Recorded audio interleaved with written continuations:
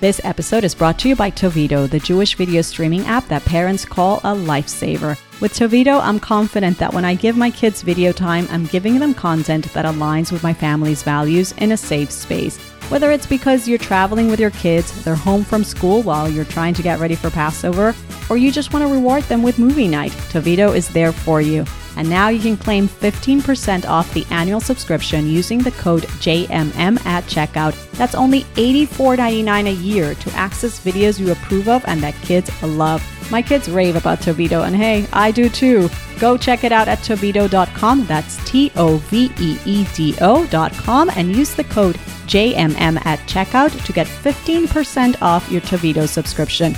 Now, just in time for Passover, when the kids will be home or you'll be traveling, download Tovido for kosher entertainment that will keep the family happy. Claim 15% off with the code JMM at tovido.com. If you anticipate that the world is going to say no to you, or if you have shame around your needs based on how you grew up, when you go in for a job interview or you go in for a raise, how able are you really going to be, going in anticipating that it's not going to work out for you? That's going to have an influence how you come across. And of course, it's not objective. You could be doing a fantastic job.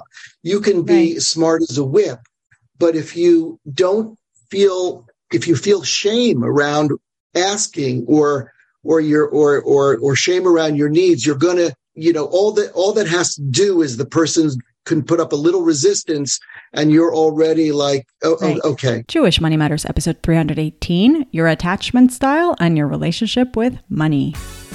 You're listening to Jewish Money Matters, the podcast where Jewish wisdom and spirituality meet your money and your business. Money is a means to serve God in this world with joy, to build a life that leaves an imprint way beyond our time in this world.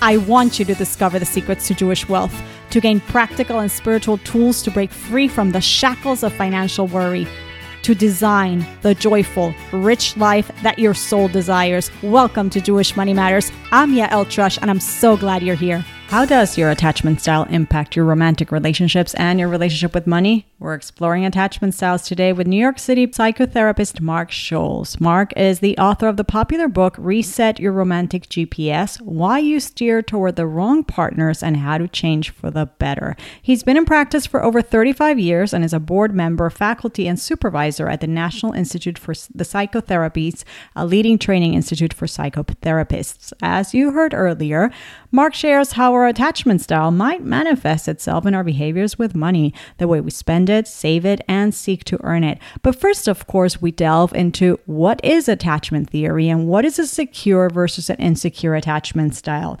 How do people with either attachment style relate to themselves and to those outside of self? Can your attachment style be changed? If so, how? Can a person's insecure attachment style end up being their superpower? This and more with the fascinating Mark Scholes.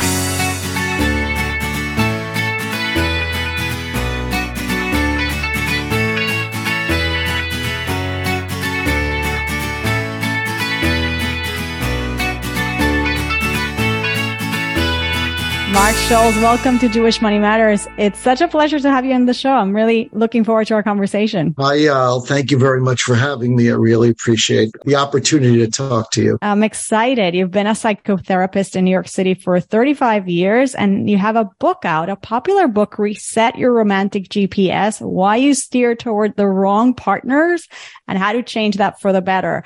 And so today we're going to talk about the role of our attachment style, which you'll explain soon, what that role is, how that plays in our lives, and how that impacts our relationships and also our relationship with money. As I was reading your book, I kept thinking, our relationship with money is something that comes up in almost every facet of our lives. And it definitely comes up in our marriage. We all know that. And I think your advice on attachment theory and styles will help our listeners both see how they relate to money and how that is being played out in our romantic relationship. So welcome. I'm really thrilled to have you. Thanks. And I want to start there because you do say that one of the number one issues that you see people coming into your practice is this struggle of being drawn to certain kinds of relationships and people, but the relationship doesn't work out or it's not fulfilling. And they're just back in the same place. It's like this pattern that they're not breaking. And as I'm reading this, I'm thinking, wow, this is just like with money. It's like you often date and I give the example to my students. You know how you often date the same person? And you're like, how come that's happening? And then with your money, you often repeat the same patterns. And it's like, well, I wasn't going to do that anymore. And you say it has to do with attachment style. So tell us what that is. What's happening inside of us that's creating these patterns of behavior?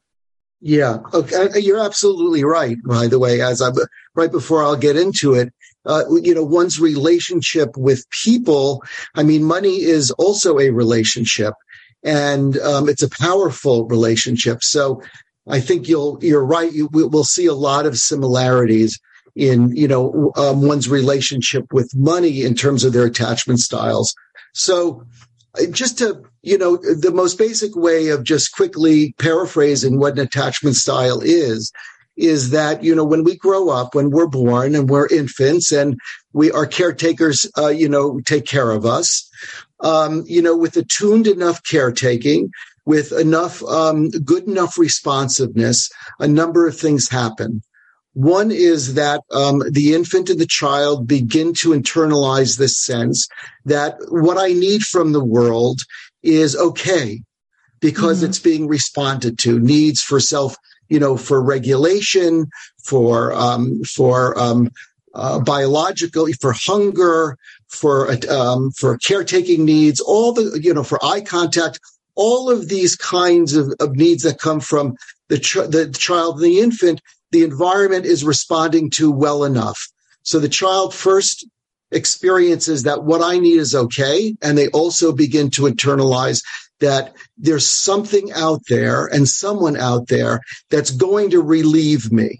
Mm-hmm. And so they internalize this sense of security, not only that they're okay, but that the world is also going to relieve, in a good enough way, their discomfort.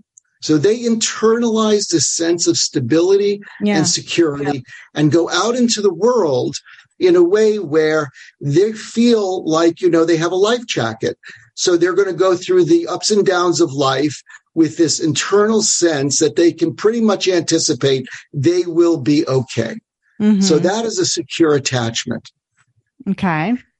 Okay. Now, an insecure attachment, you can imagine is the same infant and child who has the same needs, but has an environment in which there really is not a good enough responsiveness, attuned enough responsiveness, or there is just basic neglect. Mm-hmm. And so a couple of things happen here that's very different.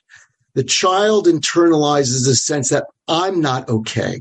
Mm. There must be something about what I need which is not getting the environment to respond to me. So therefore, something about me is not okay. Mm. And the other thing that they learn is they become, because we all have a need for attachment. It's our number one motivation. Without attachment, we feel like we're going to, an infant is not going to survive. Right. So the infant and the child become preoccupied with the other. What can I do and how can I change myself to accommodate to what the other can tolerate? And so now security, instead of being internalized in oneself, security now and feeling stabilized exists outside the self. Mm-hmm. So very different experience as you go out into the world. Now, the main way of feeling stabilized and secure is through the relationship to the other, but not even what you may need. It's what the other needs. And so you learn to accommodate, right? Mm-hmm. So security and stability becomes something that has to be created on kind of an ongoing basis. Mm-hmm. So it's very hard to delay instant gratification for longer term satisfaction when you have this kind of attachment style. And you could imagine that with people, you could imagine that with your relationship with money as well. So interesting, because that could, now that I hear you explain it so clearly, well, as a parent, now we know how important. Good enough. It's also good enough. It does not have to be perfect, of course. And we're talking about bad enough too, right? So anywhere in between is generally, it's a continuum. Right. And we don't know what our attachment style is until we start exploring it with somebody like you. So it's like we're operating on a subconscious script almost. That is true. It's a language. So our attachment style becomes a language that we learn of how to connect. Mm-hmm. And so if our language is accommodating in order to connect, that's our language, with how to connect. We just don't all of a sudden start not speaking that language. And it's usually through trial and error. Do you figure out something? There's some way my way of connecting is not working for me, right? Or it is working for me. And that's usually how people begin to get curious about something going on here that I'm not clear about. And so learning about these styles, and which is something that, attachment theory has become a much more popular a theory, and it's much more available to people if they want to Google it or read about it. As you become aware of these styles, then at least you begin to have a kind of control if you want to try and change it.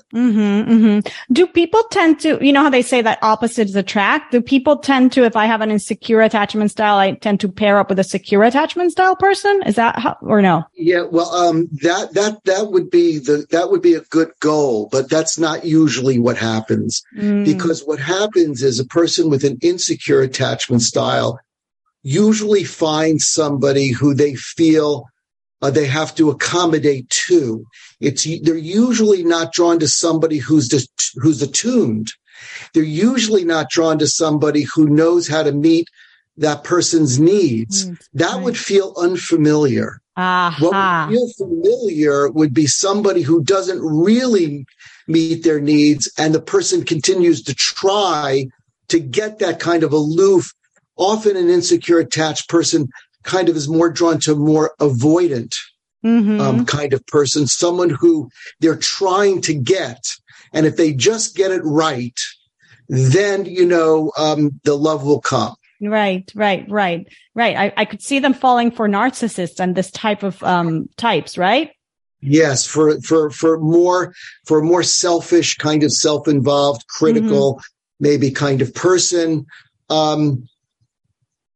Yeah. And, and a more securely attached person, they can choose a more insecurely attached person. I mean, look, securely attached people are more stable, but they can also, a person may want something with a little more flavor or a little bit more emotional volatility, and they can be drawn to more of a choice. Right?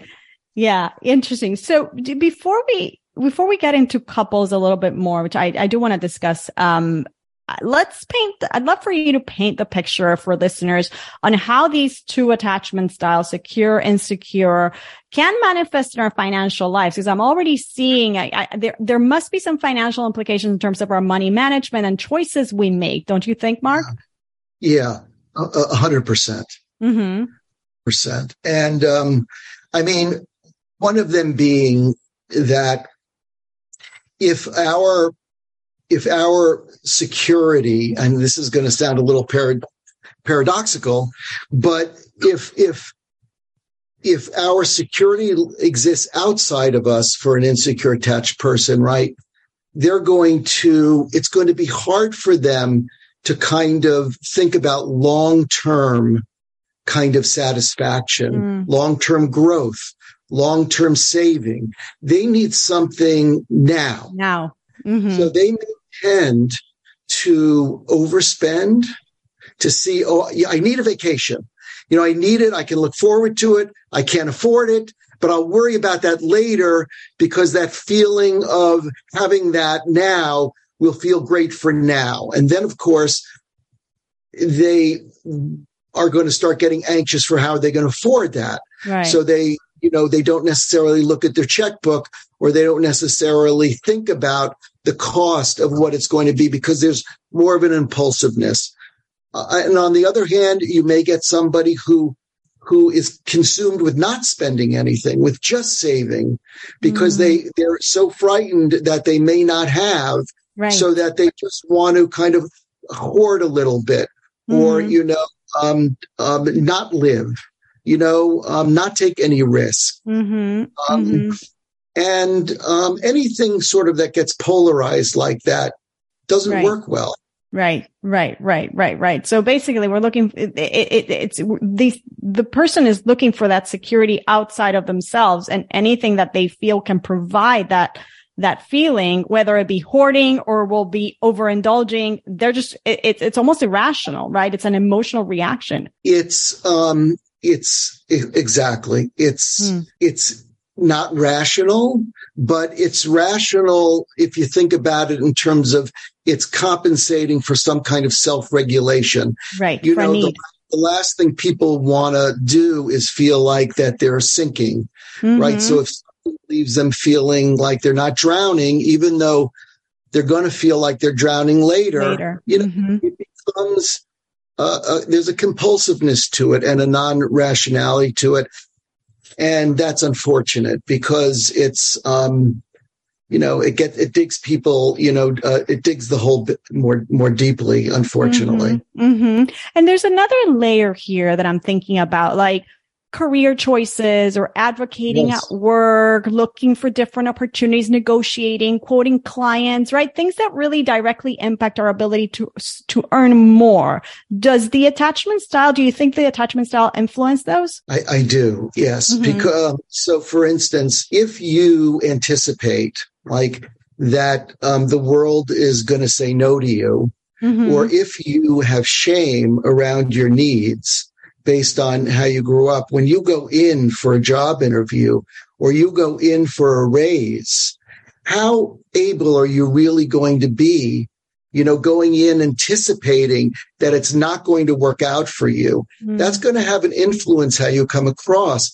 And of course, it's not objective. You could be doing a fantastic job. You can be smart as a whip. But if you feel shame around asking or shame around your needs, you're gonna, all that has to do is the person can put up a little resistance, and you're already like, okay, I understand. And the other thing is for leadership jobs, right? For CEO jobs, or just for leadership jobs in general, a person with an insecure attachment is more accustomed to knowing what to do for the other, but not necessarily how to lead, right? They really need to have somebody to please or to look for validation. And so they're going to usually need to stay in a position where they overwork. Right. And, and are willing to do that. They could even be underpaid, so long as they feel like they're needed. Right. This is so fascinating. Going back now to the couples, you and I both know that money is probably one of the top causes of arguments and discord among couples. When they come to your office and you see that there's constant tension, arguments about money, do you point this out to them? Do you see that it could be from two different attachment styles that are paired up, or something there that's going on? And I guess, what could these couples be doing better? How can they find common ground? Yeah. Well, that's a great question. I mean, there are a number of different, money is a huge issue, it's, and one's relationship to money is a huge issue. So firstly, couples come in. There are couples who, there are people who hide, purchases. Right. There are couples who have, accounts that, the other partner doesn't know about. there are couples who fight a lot about how each person handles bills or choices. So the first thing I try to help couples realize is that they have a relationship to money themselves. Right. When topics around money get hot, I usually let them know they're no longer talking about money. They're talking about, how did they get brought? What was money like in their family? Right. How did their family talk about money? Is there shame around money? Is there anxiety around people of losing money? So first, we want to help people understand that they have a relationship with money themselves. Right. Now you take two people together, and the more they can talk about it, the better. Yeah. Yeah. I often say the same thing because we don't know that we have that relationship ourselves. And then we come into a relationship, we don't know the others, right? So, but we don't even know ours. So now you have two relating to money in completely different ways. They have different stories, which might be related to their attachment styles and plus everything else they saw growing up at home, at their home of origin. So, it starts with knowing what's your story so that you can even articulate it to somebody else and also empathize with their story. 100%. And that's ultimately what makes a successful couples therapy is when each person can have some understanding and empathy around the other's relationship to money. Right. Right. And yeah. So let's talk about the change. Now that was a perfect segue because we're just talking about couples and they should communicate and develop that empathy. But back to our attachment styles, I know that you have a lot of advice on not just learning what your attachment style is, but also how to change that, how to rewire that, because you claim that it can be changed. So can we get a little tactical here, Mark, and walk people through the process of discovery and perhaps even changing their attachment style? Yeah. So again, yes, you can change your attachment style. And yes, you can rewire your brain, so that the unfamiliar, so that the unfamiliar and the uncomfortable can become more familiar and more comfortable. And I have a lot of, I grew up myself with an insecure attachment style. I was born with a very, charismatic but very depressed mother. I was born with a empathic disposition, and I started counseling her at a young age, and that was my way of understanding how to be in a relationship to privilege the other's needs sort of more than my own, and it's kind of got me out of touch with my own needs. And it made me a very good therapist, to be able to be attuned and empathic to others. But I had to learn, my own ways of, changing that kind of attachment style and being drawn to people who didn't need to be fixed or taken care of. Right. But of course, that leaves you without your language, and that leaves you without feeling, originally why you were valued. And those are uncomfortable and new experiences to be able to tolerate. So I know firsthand you can change it. I'm married 25 years. I have 3 kids. It's, but I had some rocky relationships in my day. And so really, it's about becoming comfortable with what's good for you. And letting go of what's familiar, but what's not good for you. So the first thing a person needs to do is kind of question, are these relationships I'm in, are they good for me? Are they healthy? Often a person may really feel that this person's not nice to me. Right. They're very critical of me. And yet I'm frightened to leave them, and so the first thing is to notice there's something going on. That's the first thing to notice. And And then the way to change these kinds of things, which I write in the book, there are some very simple things you can do that have nothing to do with the relationship at first, but it's noticing your relationship to other things. So it can be noticing your relationship to food, right? We get cravings. So I like to say this line, be brave, ask why you crave. Mm-hmm. So if you have a craving's a great thing to take a notice of, to take a deep breath, to notice that you're craving. What am I putting on this thing I'm craving? Mm-hmm. What am I feeling emotionally that I feel if I don't get to have this thing, I'm going to feel disappointed or I'm going to feel empty, right? Mm-hmm. Begin to notice and be mindful around your relationships to food. Mm-hmm. Exercise, right? So insecurely attached people, strangely enough, often dread exercise. The reason they dread exercise is because exercise is about focusing on the self. And insecurely attached people are not supposed to focus on themselves. They're supposed to focus on the other. So there's often a dread like, oh boy, it's going to take me away from what I know. So you have to take that dread with you.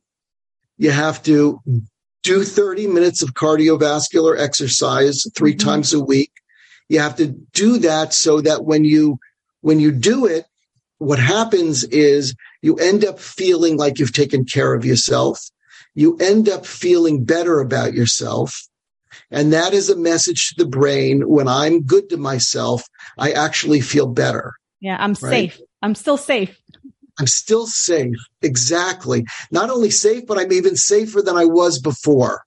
Right. The other is 5 minutes of mindful meditation, literally just 5 minutes of focusing on your breath, noticing when your thoughts wander, coming back to your breath, noticing when your mind wanders and coming back to your focusing on your breath. Why do you do this? For insecurely attached people, believe it or not, just being with the self is something that may be new. And when you can sit for 5 minutes, and it's not so simple, and notice where your mind wanders and come back to your breath, you begin to have an experience that there's a self that can be come back to. Mm. And that self is okay. And you literally have an experience of I'm okay. This is so fascinating because, like you said, you wouldn't think that these things have anything to do, but they bring you back to that which you need to train yourself to be focused on self, not on other. It's fascinating.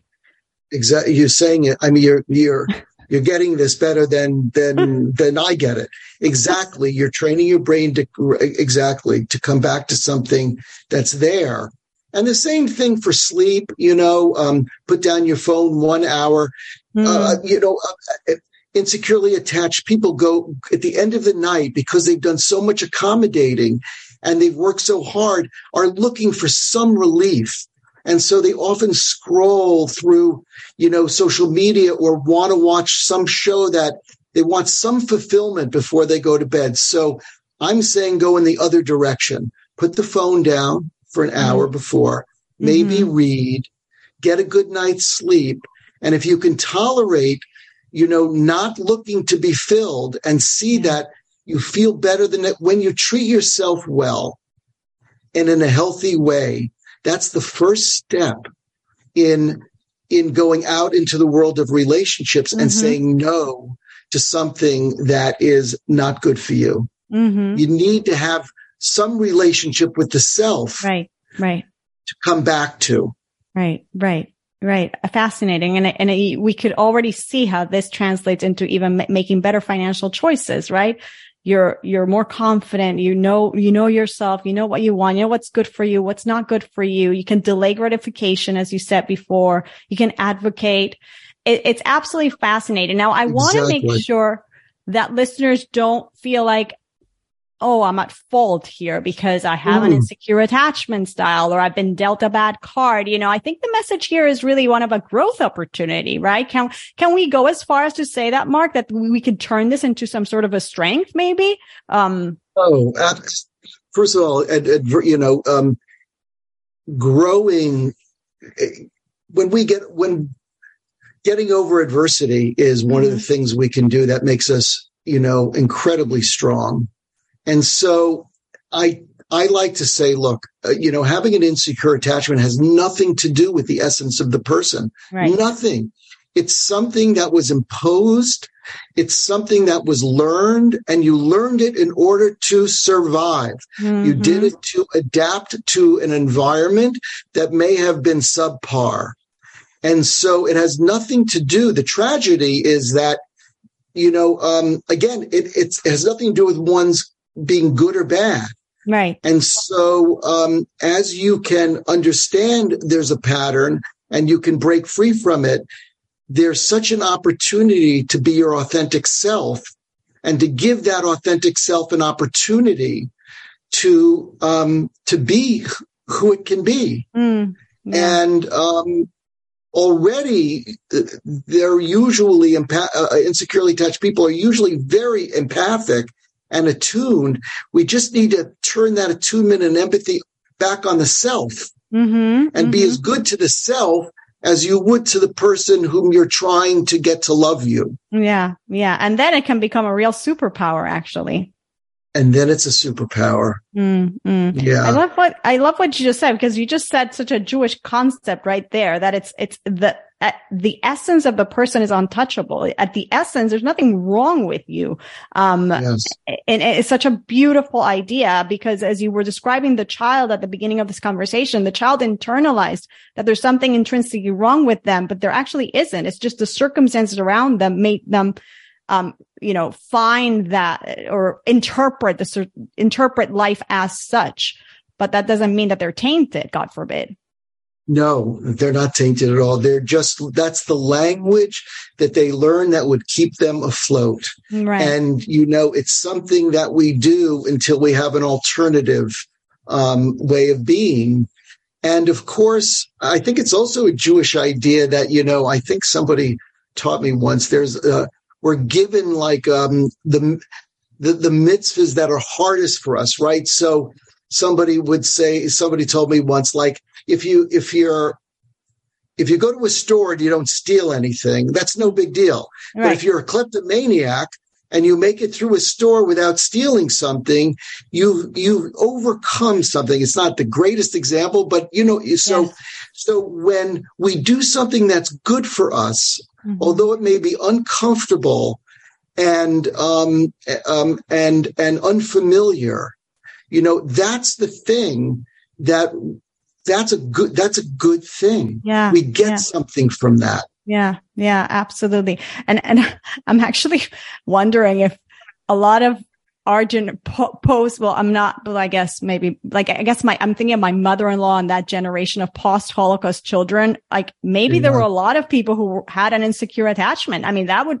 make sense, right? Well, that would make a lot of sense. Sure. Tragically so. Yeah. Mark, this has been fascinating. You are in New York City. You have a private practice, but I'm sure you do virtual visits as well, do you? Yes, I do a lot of virtual work, yeah. Amazing. So the book, again, I want to remind everybody, is Reset Your Romantic GPS, Why You Steer Toward the Wrong Partners and How to Change for the Better. You can find it on Amazon. You can find it anywhere, I'm sure. And where can people connect with you and reach you? I have a website, Mark Scholes, MarkScholes, LCSW.com. And I also have, on Instagram, I have a Mark Scholes, LCSW Instagram with some positive statements, a couple of ideas that self-affirming ideas, things like that they can follow on that as well. Amazing. Thank you, Mark, so much. This was so enlightening. I really, really appreciate the visit. It was really, really nice talking to you. You're very insightful, Yael. Thank you. Thanks to Mark Scholes for stopping by. His book is Reset Your Romantic GPS, Why You Steer Toward the Wrong Partners and How to Change for the Better. You can reach out to Mark on his website, markscholeslcsw.com, or you can reach him on Instagram. He's at Mark Scholes LCSW. Thanks for being here. I know you've got so much to do and I appreciate your time. Always striving to make that time worthwhile by bringing you content that makes your life richer and better. If you enjoyed this episode, please leave a review and rating on your Apple Podcast app. I will be, God willing, back here Friday to tackle your questions. You still have time to send those in. Please email me, yael@yaeltrush.com, or DM me on Instagram with your questions. Have a great day.